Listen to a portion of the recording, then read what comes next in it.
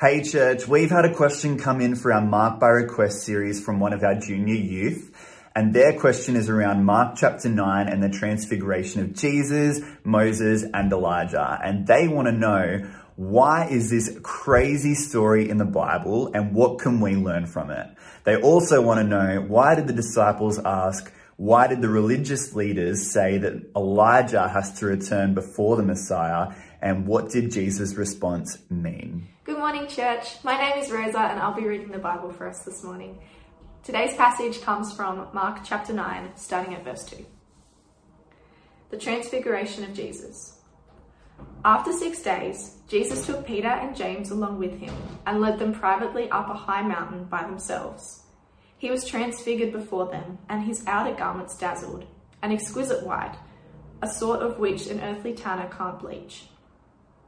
And Elijah, along with Moses, appeared before them and began speaking with Jesus. Peter replied and motioned to Jesus, "Teacher, it is good for us to be here. Let us make 3 tents, one for you and one for Moses and one for Elijah."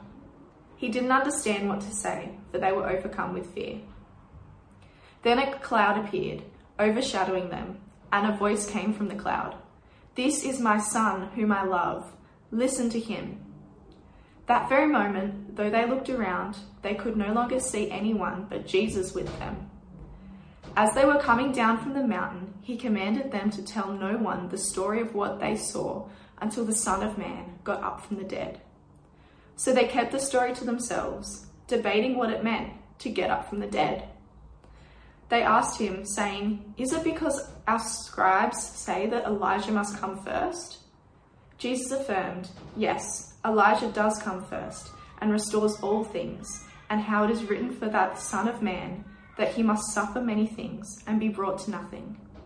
But I tell you that even Elijah came, and they did to him what they wanted, just how it is written for him." Good morning. It's wonderful to be back from Lord Howe Island, where I spent 10 weeks of ministry, and to be once again preaching amongst our family. Even though we're not in the midst of the place, we are watching on TV. And for all those others who may be watching, it's a joy to be able to come back and preach. We're going to start with prayer as we look at our next question that's been asked by one of our congregation. Heavenly Father, we thank you for Mark's gospel. We thank you that you provide us with a word that clearly helps us understand the centerpiece of Jesus in our lives. Help us this morning to listen and to let your word shape who we are and how we live. And we ask it in Jesus' name. Amen. Well, sports commentators will look back on an Olympic road race or a football match, and they'll speak of the turning point of the game, of the event. The turning point is the point at which the outcome becomes clear because of what has happened. Historians refer also to events as turning points in history, events that have rocked and transformed human society, such that the world is forever changed. I only have to say COVID-19, and you know what I mean. Or the invention of the internet, which has transformed our lives in ways unthinkable a generation ago. But I would argue that there's a much earlier event that was most significant turning point in human history, when the great divide between heaven and earth, God and humanity, was crossed in the person and purpose of Jesus Christ. Still, some 2,000 years after Jesus ascended to glory, he is the object of debate and devotion, the focus of wars and worship. Whoever you are or whatever you believe, one thing you can't do is ignore Jesus. But Jesus' own ministry had a key turning point. Matthew, Mark, and Luke's gospel all record this same turning point. It has 3 elements. There is the declaration that Jesus is the Messiah, the great promised one of God. The second thing is we see that Jesus explains this messiahship, this him being the Christ, as being the suffering servant Christ, not some sort of messianic Jedi Knight warrior type. And thirdly, is the confirmation of these truths through the words of the Father on the Mount of Transfiguration. Now, Transfiguration refers to the brief moment in time and space when Jesus' humanity was lifted, so the full glory of the eternal Son was visible. It's like lifting a lampshade off a very bright light. It suddenly is startling, and your eyes are blinded. But this morning it will be to Mark's account of Jesus' transfiguration that we will turn, so that we might answer the questions raised by one of our members. Let me summarize those questions. What's going on in this unusual event? What are the Elijah and Moses references about? And finally, and importantly, what's our takeaway? What's its relevance for today? Well, this event was indeed a spectacular mountaintop experience for Jesus, a confirmation by his eternal Father that he was much loved and that he was on track with the divine salvation plans. It also would ultimately prove to be a mountaintop experience for the three disciples. Peter, writing of this event many years later in his second letter, writes, "For we did not follow cleverly devised stories when we told you about the coming of our Lord Jesus Christ in power, but we were eyewitnesses of his majesty." Of course, many of us watching today have had our own spiritual mountaintop experiences, our personal turning points. I, of course, refer to the time when the truth about Jesus' identity and generosity dawned upon us, when God's glorious light shone into our soul and we experienced grace, forgiveness, and the filling of the Spirit. Oh, what a spectacular, joyous day. But you cannot live on the mountaintop. It's important to note that Mark records Jesus also quickly descends from the mountain of glory to the valley of grief, from the divine presence to demonic possession, from divine delight to human desperation. Their experience on the mountain and then back into the valley is also ours. The valley between our conversion and our consummation, when we are raised to be with Christ for all eternity, can be a place of conflict, of chaos, of confusion, of catastrophe and corruption. In our family of faith, we actually have, as part of our community at Fig Tree, people whose lives are touched and at times deeply troubled by pain, disease, dementia, depression, temptation, abuse, addiction, accident, anxiety, loneliness, loss, blindness, financial stress, and the list goes on and on. Because we who live in the Christian community are not exempt. We don't have a hedge around us that keeps us from pain and heartache. All of us have been to the mountaintop of grace, but daily we live in the valley of grief. How are we to live and thrive in this valley where disaster, disease, demons, disobedience, and death seem to always hold final sway? Well, a key aspect of the answer is to be found in the mountaintop experience of Jesus, his transfiguration, a turning point in his story. And let me say this clearly. If we don't get Jesus' person and purpose correct, we will not get our own lives correct. So let's turn to the text of Mark and see how it reveals both the dizzy and wonderful truths of heaven and the dozy and wacky ideas of humanity. Firstly then, heaven on earth, a window on divinity. After 6 days, Jesus took Peter, James and John along with him, and he led them privately up a high mountain by themselves. He was transfigured before them, and his outer garments dazzled an exquisite white, of a sort that an earthly tanner can't bleach. And Elijah, along with Moses, appeared before them and began speaking with Jesus. What a mind-blowing scene. For a brief moment, the shutters that bar vision into glory were flung open. Jesus, the carpenter of Nazareth, was seen as he truly is, dazzling, exquisite white. Mark underscores that this was no Omo brightness. This was a supernatural heavenly white, beyond any earthly replication. John, another eyewitness, records, "We have seen his glory, the glory of the one and only Son, who came from the Father."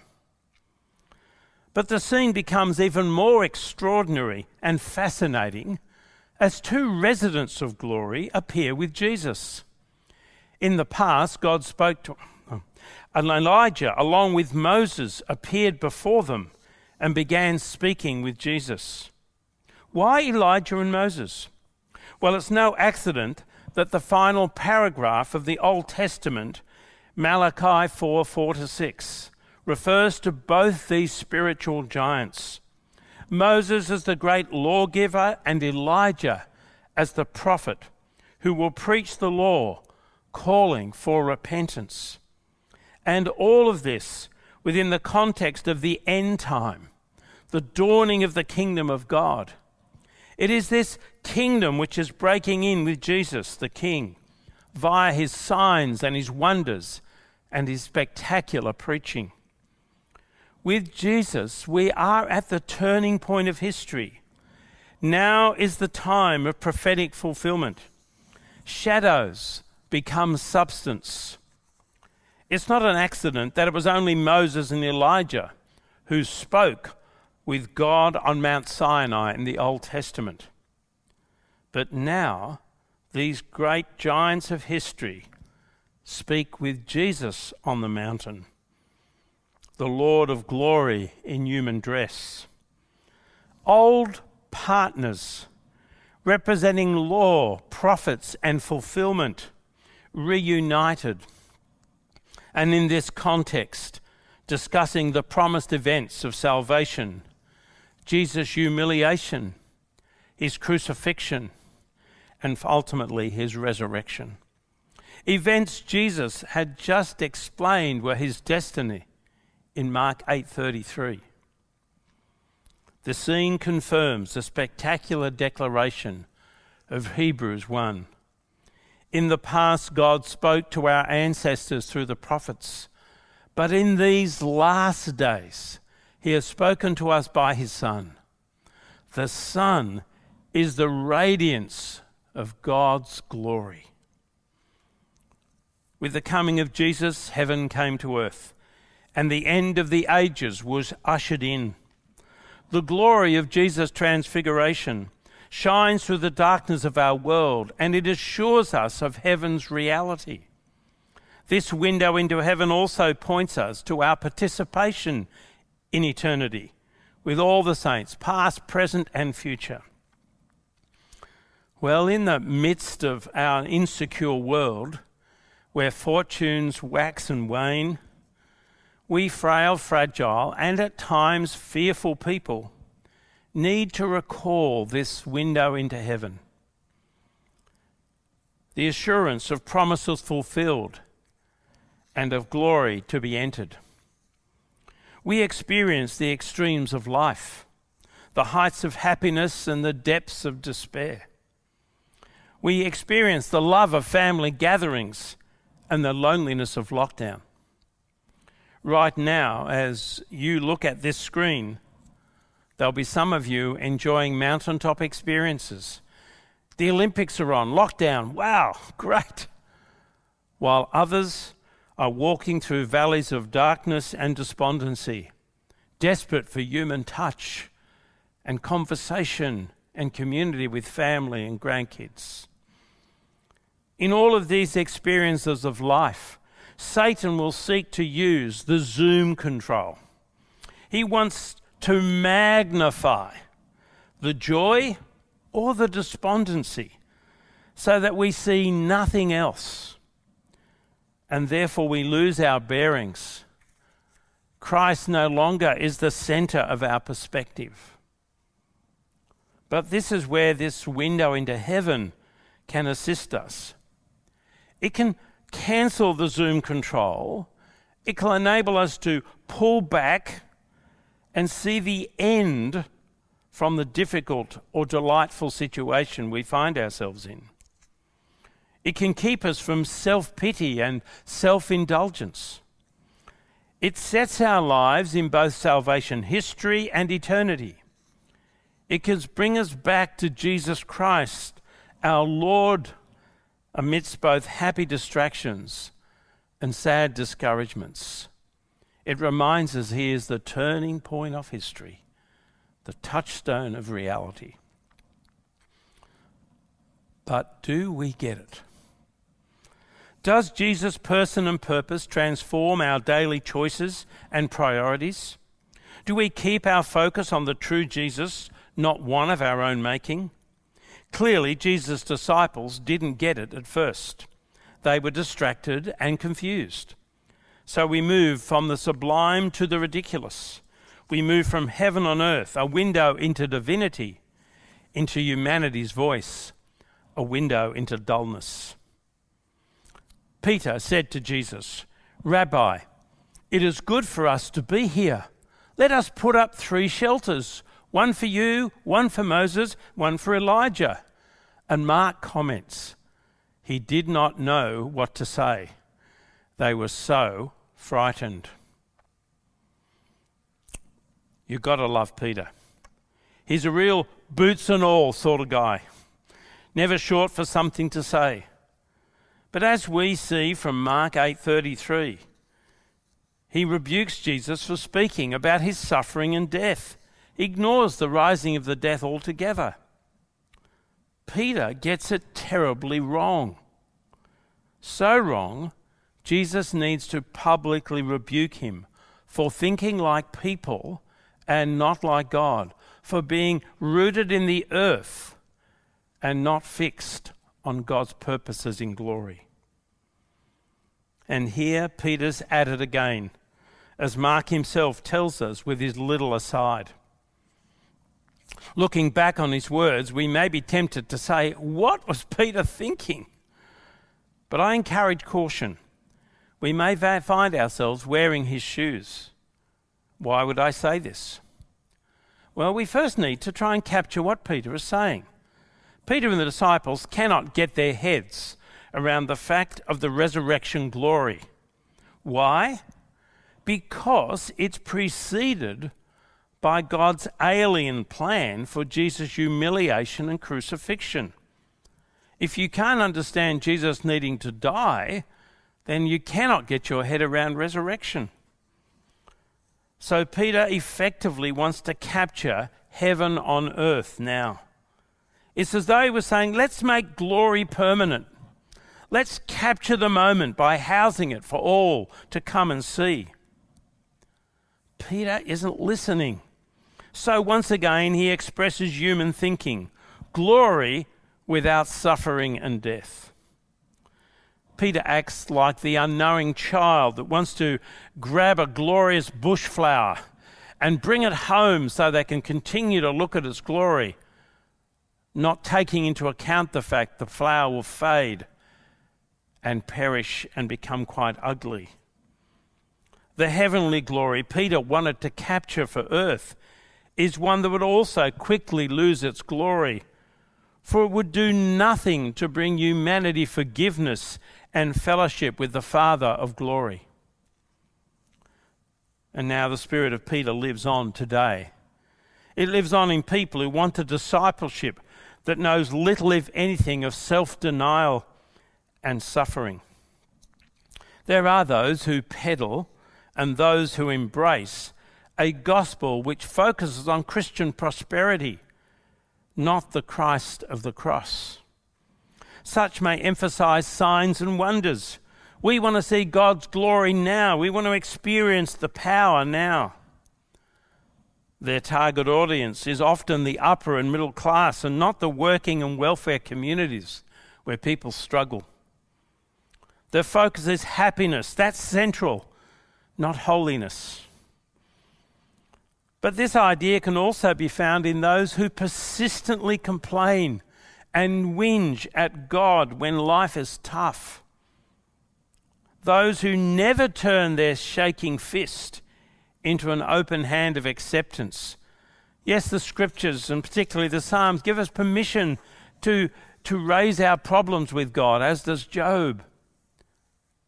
But at some point, the fist needs to turn into an open hand of submission and surrender. Those who never do that, are persistently angry with God, will never experience that grace. Do any of us, like Peter, want to keep the shutters of heaven permanently open? Do we want to avoid the cross-carrying discipleship of authentic Christ following? If so, then we need to repent. For this isn't the way of Christ Jesus. Be assured, the transfiguration of Jesus was a window into heaven, not an invitation to experience heaven. It was a window of encouragement and education for our journey in the valleys of life, not a window of escape from those valleys. So it was that the window was shut and the shutters closed almost as quickly as they were opened. Let's learn from Peter and his mates. When you don't know what to say nothing. Shut up and listen. For as the cloud descended and the momentary glorious window into heaven was closed, when Moses and Elijah were gone, when Jesus was normal again, only one thing remained. What was it? It was the voice of the Father. So let's abandon the ridiculous human notion of heaven on earth and return to the sublime communication of heaven to earth. Heaven's voice, the window to authentic discipleship. Verses 7-8, then a cloud appeared and overwhelmed them, and a voice came from the cloud. This is my son whom I love. Listen to him. Suddenly, when they looked around, they no longer saw anyone with them except Jesus. Peter's foolish, dull mumblings are silenced as a cloud of divine presence overshadowed them. As the disciples are covered and distraction of glorious vision removed, their ears are open to hear the voice of Father God. Now, grandparents' event is around a month away in September, and Josh McDowell is one of the keynote speakers. Now, we've been ramping up Josh. We've been letting you know about his credentials, not because we want to build him up in an egomaniac sort of way, but rather so that people might know that he knows what he's talking about. So the Heavenly Father announces to the three bewildered disciples Jesus' credentials. He's the beloved eternal Son. He knows what he's talking about. So listen. Indeed, it's significant that when the cloud disappears, Moses and Elijah are gone. The representatives of the law and the prophets are no longer needed. Jesus stands before them as both the fulfiller and the interpreter of the law and the prophets, the scriptures. He is the final and sole bearer of God's revelation. And if you are home listening right now and wanting to know where to find the truth about God and how to be in relationship with him, can I encourage you to listen to Jesus?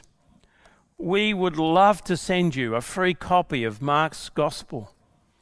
please get in touch with us. Wherever you are in the world, we will send you one. And read this gospel about the life of Jesus. Listen to him and see how he is indeed the centre, the turning point of history. Well, the conversation as they descend into the valley that follows reinforces the disciples' need to listen. We read, as they were coming down the mountain, Jesus gave them orders not to tell anyone what they had seen until the Son of Man had risen from the dead. They kept the matter to themselves, discussing what rising from the dead meant. And they asked him, "Why do the teachers of the law say that Elijah must come first?" Jesus replied, "To be sure, Elijah does come first and restores all things. Why then is it written that the Son of Man must suffer much and be rejected?" Asked Jesus. "But I tell you, Elijah has come, and they have done to him everything they wished, just as it was written about him." So as the disciples descend back into the valley where they'll immediately encounter evil, we see ongoing confusion about Jesus rising from the dead and questions about Elijah. Their Elijah question is their immediate response to Jesus wanting them to remain silent about the events they've just seen. They knew Elijah had not died and that he'd been taken straight to heaven. They also knew that the teachers of the law, based on Malachi 4, taught that Elijah would come first, before the day of the Lord's great salvation event. And having just seen Elijah, they wonder, well, where does Elijah fit into God's plan? He didn't die. Is he coming back? Jesus knows that they are still not hearing the necessity of the glorious Son of Man's suffering and death. They know what's written about Elijah, but they don't know what's written about the suffering and rejection of the Son of Man. Jesus then interprets the prophecy concerning Elijah as being fulfilled in the ministry of John the Baptist, a ministry which he underscores was both successful in restoring people to God through his preaching, but also led to his rejection and death at the hands of Herod, recorded for us in Mark 6. Jesus will reinforce in the next two chapters, the rest of this chapter, and in chapter 10, he will reiterate that he will come and die before he is raised. He is saying to them, listen, there is no glory without suffering. Authentic discipleship flows from those who listen to Jesus, those who acknowledge Jesus as the centerpiece of all history and human destiny. This and this alone is our vocation, not to simply hear Jesus, but to listen to him. Jesus is the turning point and the listening point of history. Well, let me conclude. Let's all realize that the scriptures, the law and the prophets are not an end in themselves. Rather, they're a means to bringing Jesus, the Son of God, into clearer and sharper focus, to move him onto center stage in our lives, so that we might join with Paul in saying, "For to me, to live is Christ, and to die is gain." Today we've been on the mountaintop, and we've peered into the window of heaven. But now we will soon descend from this mountain of divine glory into the daily grind of valleys of human experience, an environment where triumphs can quickly turn to tragedies, a society filled with distractions and enticements that demand our attention and allegiance, a world where disaster and disease can potentially lead us to depression and despair, a community that can fill us with happiness and sorrow and gladness and grief. But like the disciples, Peter, James and John, we don't enter this valley alone. No, we face its challenge, firstly, knowing heaven is a reality. There's a glory to be revealed, a destination, spectacular. Hope is not a pipe dream. But we also face this valley with Jesus through the ministry of his Spirit who's been given to us. The Spirit of Jesus that will help us hear and understand the Scriptures. Scriptures that keep pointing us to Jesus and radical dependence on him. So the challenge for you and for me today and every day is to listen to and follow Jesus. To let his truth shape how we respond to the broken, sin-soaked society that is the world we daily encounter. Hush. Can you hear the voice echoing across the centuries? It's the voice of the mountaintop. It's the voice of a Heavenly Father who wants only what is best for us. It still comes and calls to us in the valley to a radical obedience to Jesus. Do you hear it? This is my Son whom I love. Listen to him. This is my Son whom I love. Listen to him. Let's pray. Heavenly Father, we pray that we will indeed be a listening people. And listening in Jesus' teaching was not just hearing words, but embodying them, letting them shape and fashion who we are. Lord, may the truths of the Mount of Transfiguration flow through us to others. May we live as those who know Jesus is the Son of Glory, the one who has come, suffered, and died for us so that we might have life eternal. May we be willing to take up our cross and to follow him. May we be willing to live radical lives of obedience and not be distracted either by the pains of life or the pleasures of life. And we ask it in the Lord Jesus' name. Amen.